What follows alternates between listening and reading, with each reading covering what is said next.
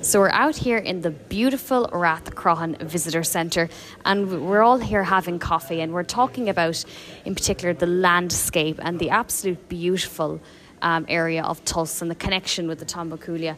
But I'm going to hand you over to Suzi now, and Suzi's going to tell us, inquire a question to Daniel about Rathcroghan, in particular when it comes to the features of the landscape. So, welcome Daniel to the show.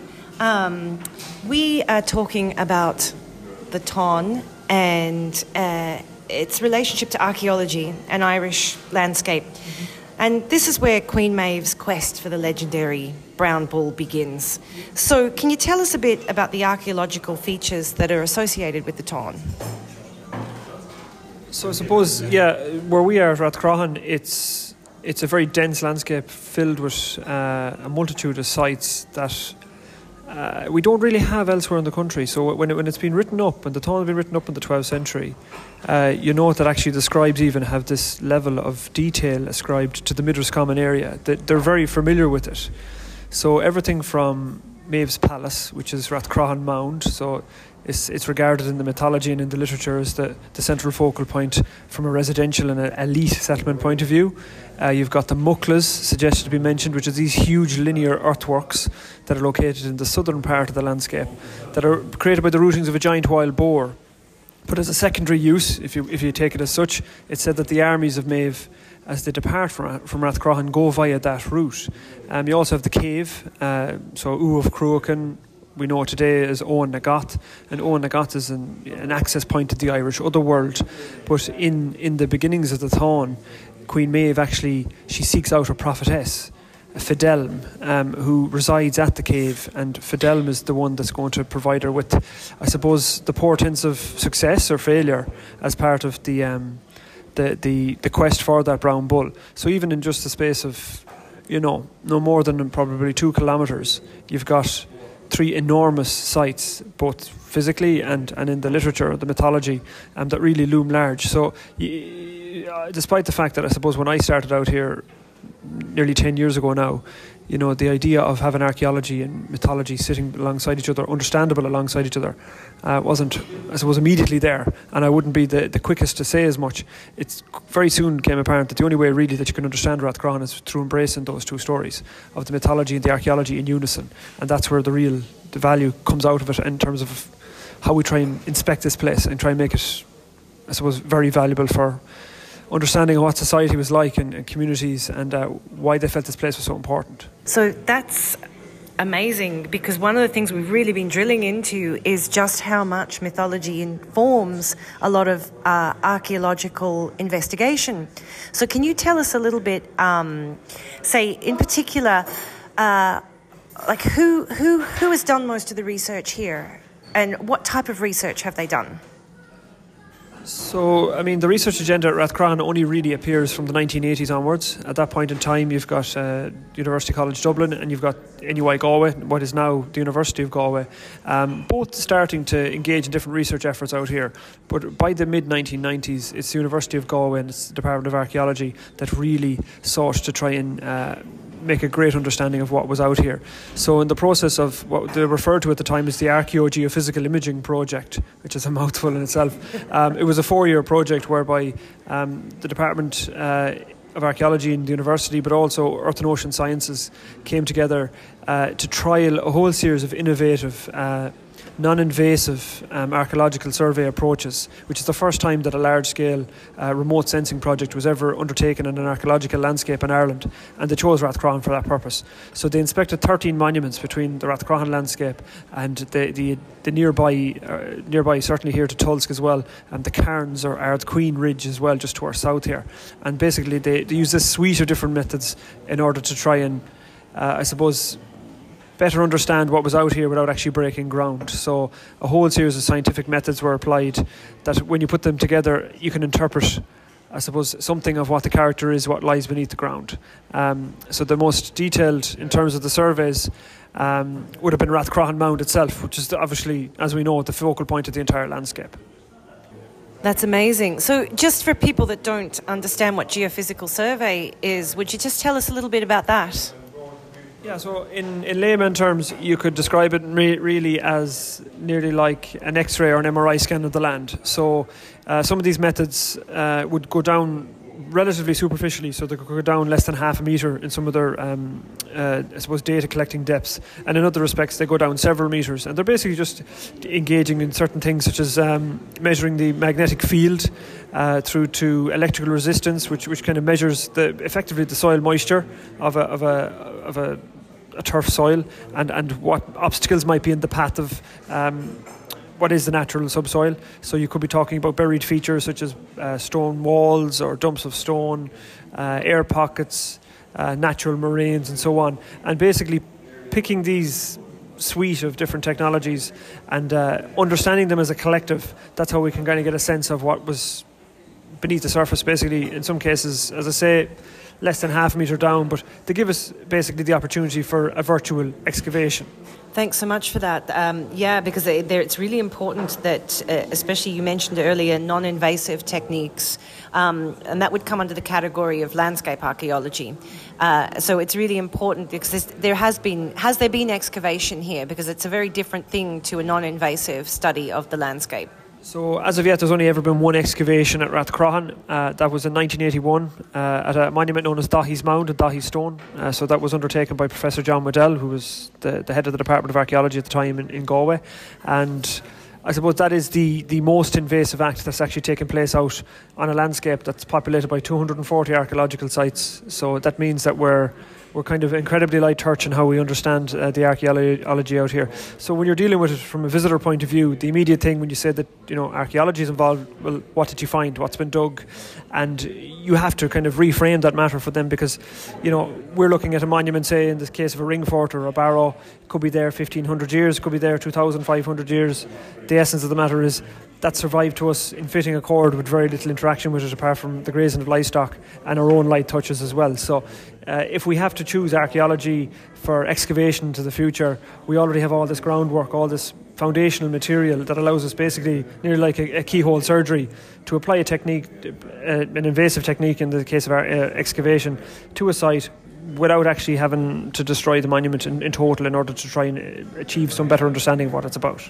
And just in terms of that, there is as much information gathered when we approach a landscape from that is a lot less invasive. Certainly that. I mean, what we're trying to do is we're trying to be innovative. We're trying to see that, we're future-proofing the method so that it's going to survive to the next generation. The archaeology, in essence, is a resource if we look at it from that point of view, and if we sustainably manage it and mind it and bring it to the next generation in better form than it currently is, then it means that, we're doing something right by it. Because at the end of the day, some of these places are burial places. These are places of very high importance. We wouldn't necessarily have the same level of intrigue over a modern graveyard. We would have a lot more sacred nature to it and a place of spiritual importance to it. So we should really kind of couch any investigations at an example such as a burial mound that is maybe 2,000 years old and can conceive of it in a similar fashion, because that is the way in which we can ensure that I suppose our ancestors are taken care of in the same sense as the future generations will value it as well. So excavation, that's kind of the last resort in a place like Rathcroghan, because the methodologies, if we're innovative, can tell us up to maybe 80% of what we need to know about a site. And again, if it's a case that you have to then engage with excavation, it's done in an incredibly targeted, very light touch approach for the future preservation of the site as well. Yeah, I like that light touch approach, and it really is this beautiful cultural sensitivity, which is important, and not just for the here and now, but for the past as well. You were talking about some of the monuments earlier. Would you perhaps, let's visit the mucklers. Would you describe the mucklers to the listeners and maybe talk about what they're used as and described as in the Táin and what we actually think they are? So the mucklers are a very unusual set of features. So these are what we refer to, I suppose, archaeologically speaking, as linear earthworks, but that doesn't really do them much justice, I suppose. So they're a double set of banks. So we've got a smaller set of banks, and these are about 100 metres long.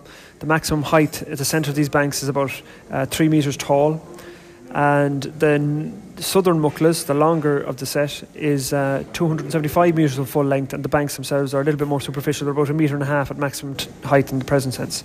So this collection of sites, they're described in the literature as having been created by the rootings of a giant wild boar that emerged out of the cave of Cruachan, or the cave of Owen Agath, and having dug its tusk into the ground to create the features, and certainly from the air.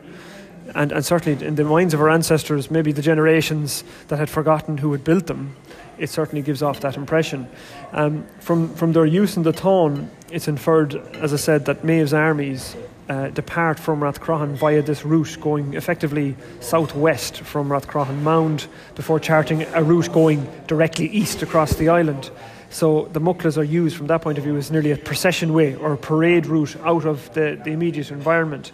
And certainly given the different monuments that are in its near vicinity, so down to its southwest immediately you've got a site known as Cashel Monaghan, which is in all intents and purposes a very degraded example of an elite residence of quite possibly late Iron Age date as well as being early medieval date. So you're talking about roughly 2,000, maybe 1,500 years old.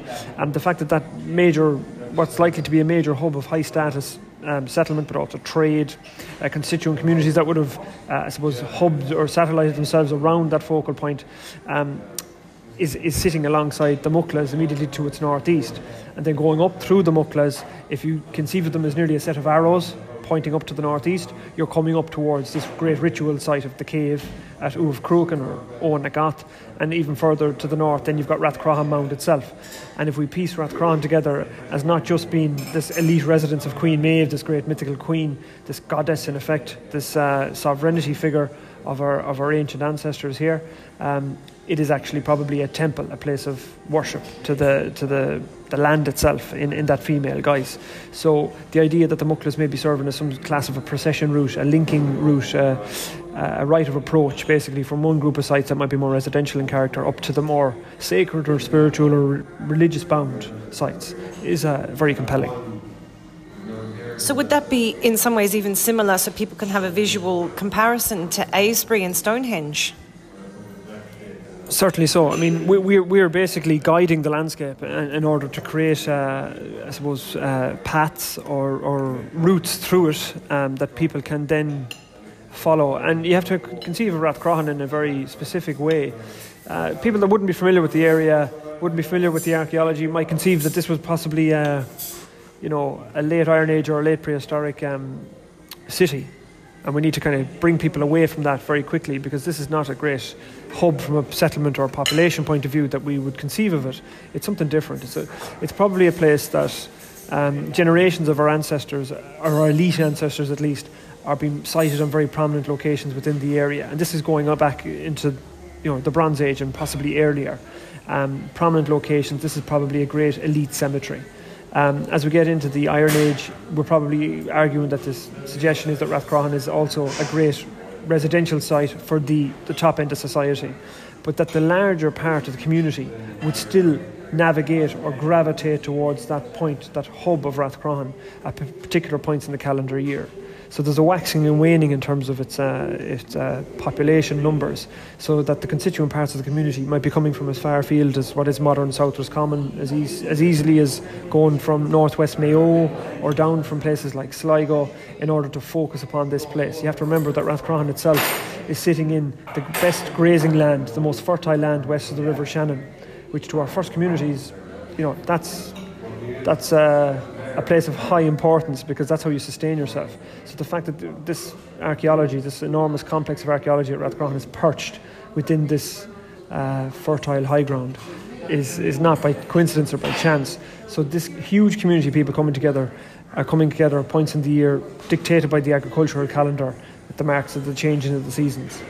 And they're coming out at full and bound up with all the stories and the mythology and all the literature, and every single site out of Rathcroghan, certainly of the 60 national monuments and more besides, have their own story to tell. It might be in folklore, it might be in local information, but equally so it could also be in the mythology itself and in the literary corpus that has survived down to the present day to us.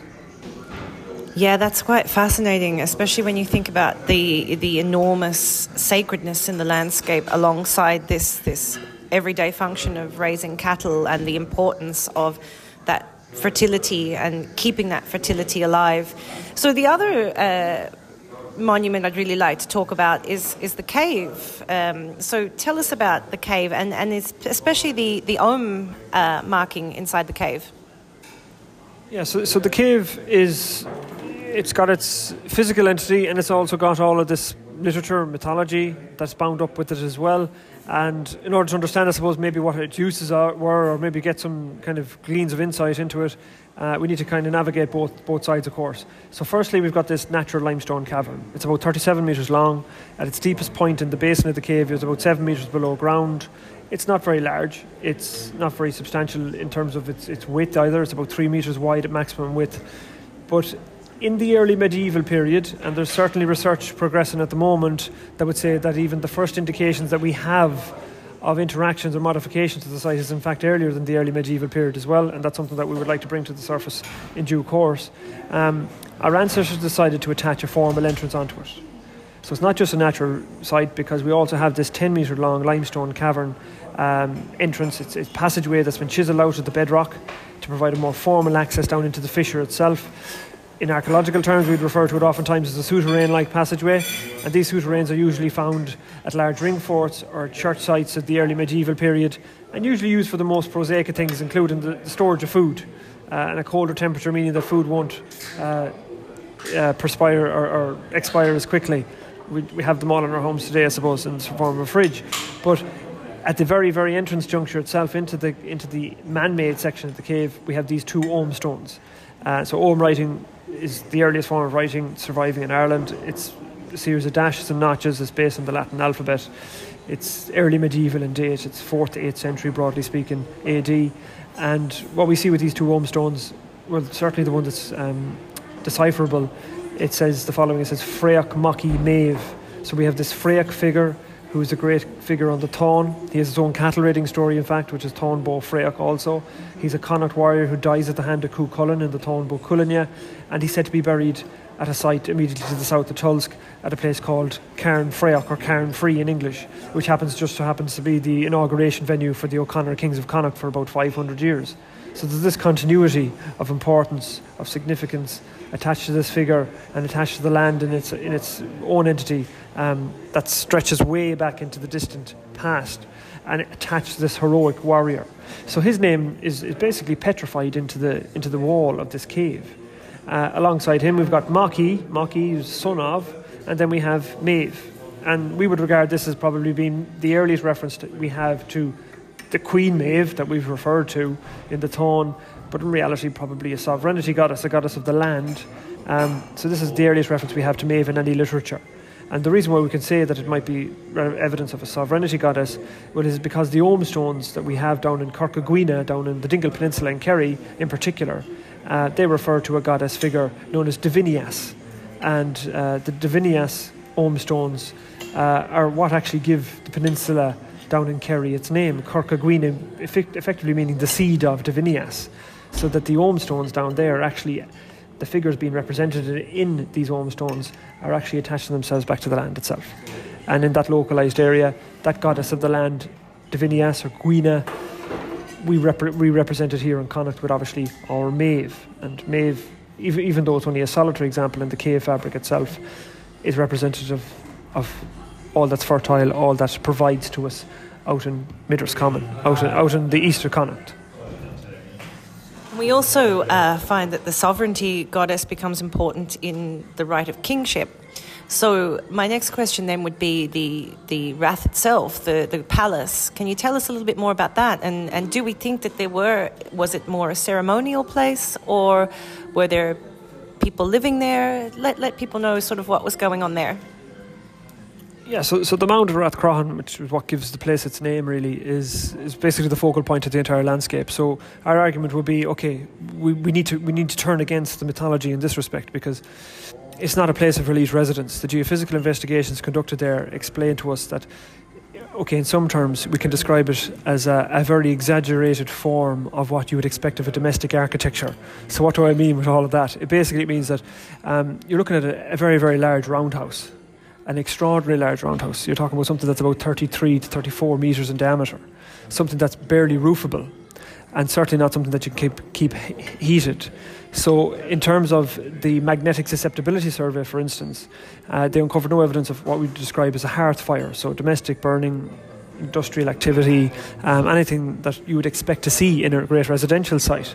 So something is at play here that's slightly askew against the mythological stories, because mythological stories are telling us that this is Maeve and Allel's great residence. This is the location from which the Táin begins. This is the scene of the pillow talk. When we conceive of it in those terms, it probably disguises and it is demoting the status of this location. Now, we can reverse back out of it in some respects, because if we can conceive of it as a super house, as a super round house in effect, an exaggerated form of domestic architecture, that's what's recognisable to the communities of the time. But it's probably more likely to be a temple, a place of worship, a place of sacredness, a place where you maybe are worshipping the goddess of the land. And in our part of the world, the goddess of the land around us here is Maeve. So if we cast her or recast her back into the character of being a goddess of the land, a goddess of sovereignty, it is indeed still her dwelling, but it's not her dwelling as a physical, I suppose, secular queen. She's actually much more important than that. It's actually what provides to us, allows us the opportunity to survive to the next generation. And taking that viewpoint into play and kind of brushing away some of the agendas or the motives of the scribes that are writing down the story in the 12th century that have to recast it in the light of the Christian religion, it means that we have a better understanding of what the mound actually may represent. It also tells us maybe that the rituals that might be taking place here, if you stand at the top of Rathcroghan Mound, it's a local high point. It's a high point of the local topography. And the views that you can command from it on a good day are enormous. So on a very good day, you'll see Crowpatrick, which is 90 kilometres away to the west. You'll be able to see the Slieve Bloom Mountains in County Tipperary. You'll see Quilca Mountain in County Fermanagh. You'll see Slieve and Erin in the Quilcas. You'll see you'll see the Brickleave Mountains. You may even see parts of the Sligo Mountains. But basically, as you stand at the top of that mound, you can basically take in Maeve's province.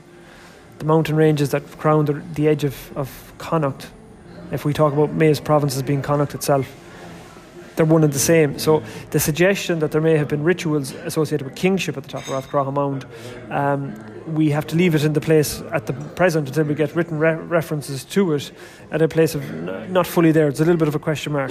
However, it has all of the trappings from an archaeological point of view and from a mythological point of view that would suggest that it was a place of inauguration or a place of the crowning of kings. And all we need is that smoking gun of that initial reference that we need to find, perhaps in a manuscript in northern Italy or some other location that we haven't yet discovered, that just gives us the smoking gun to suggest that in the early medieval period and slightly later it continues in its use of being a place of inauguration. But that doesn't take away from all of that information that's I suppose the cross-section between the mythology and the archaeology, and demonstrates that this place being an enormous place of importance.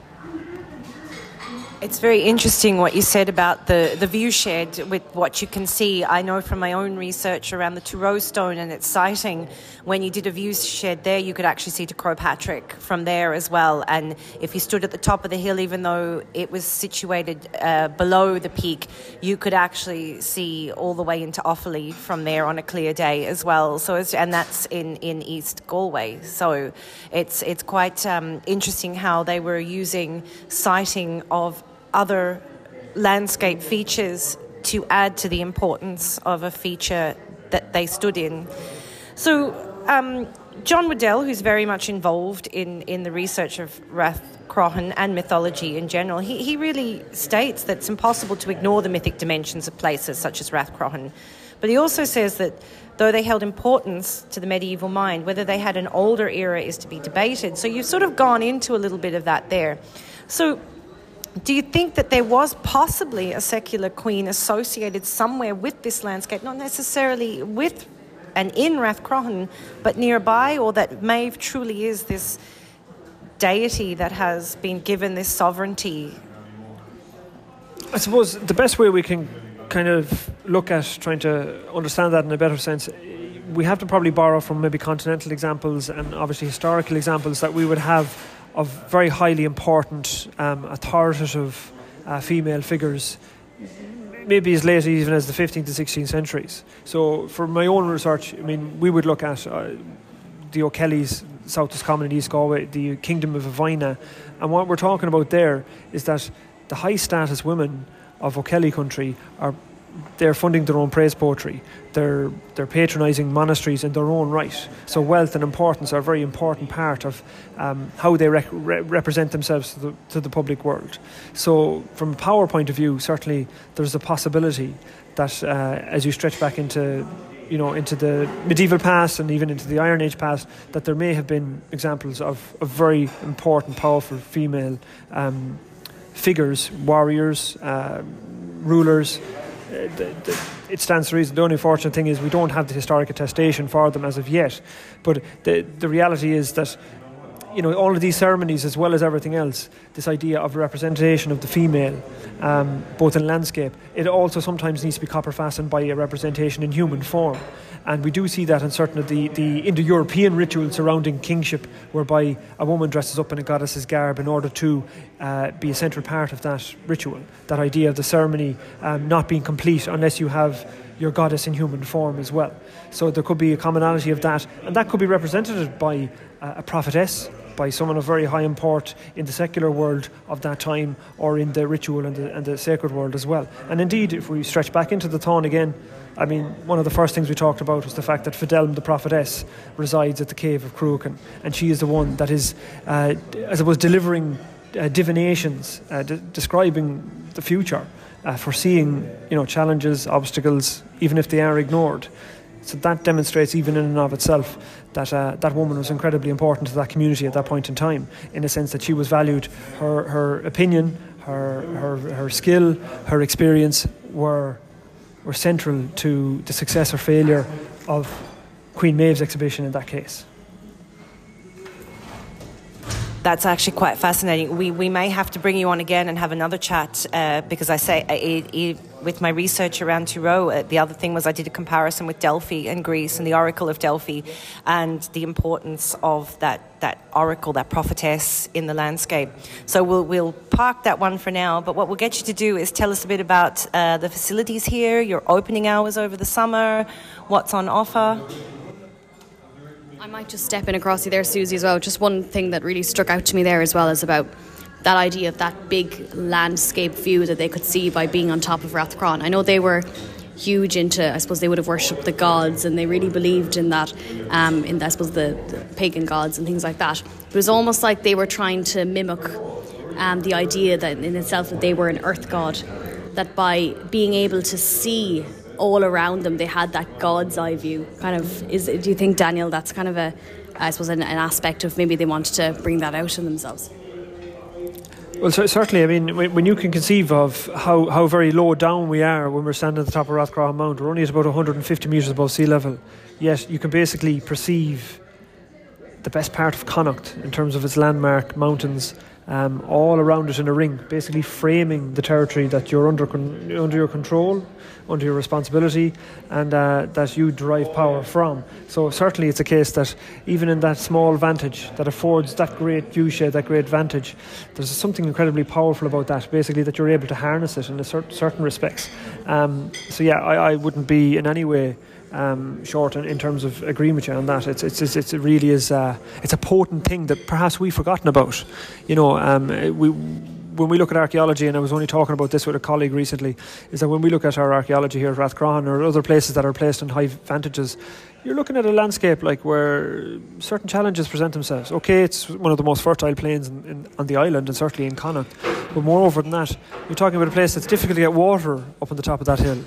So they're actually placing this huge plethora of archaeology in a place where it's difficult to water your stock or water yourselves.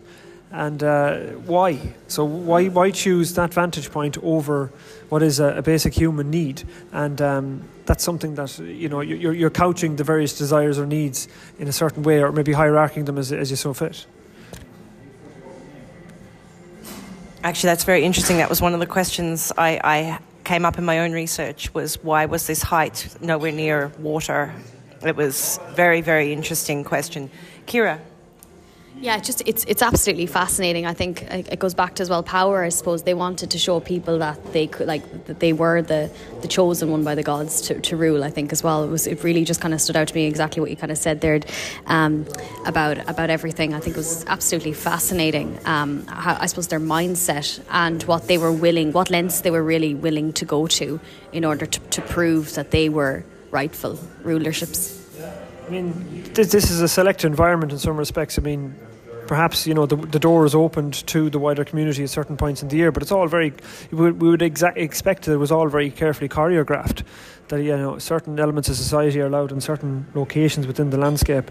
And, where we have the ability to climb to the top of Rathcroghan Mound and do it at our will in the modern sense, perhaps, that was only the preserve of a very select few in times past, and the ability to be the ruler of all that you perceive is it bears thinking more about, at least, certainly.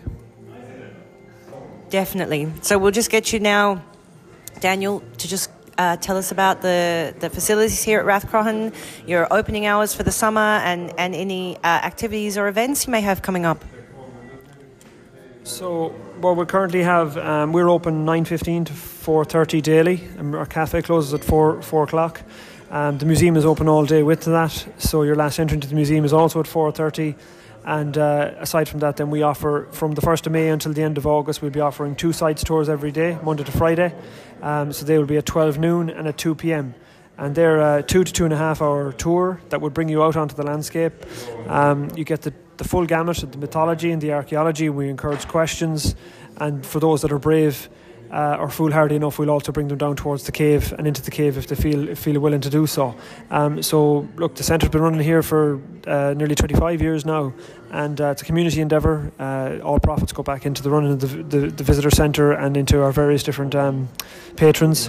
So it's a case that we are embedded in the area. One of the projects that we're engaging in at the moment, we recently received an approval for a Waymarked walking trail through the landscape, which is totaling just shy of $500,000 in its funding. So this outdoor recreation infrastructure scheme, we're currently in the process of project managing and trying to get that to completion in the next 18 months.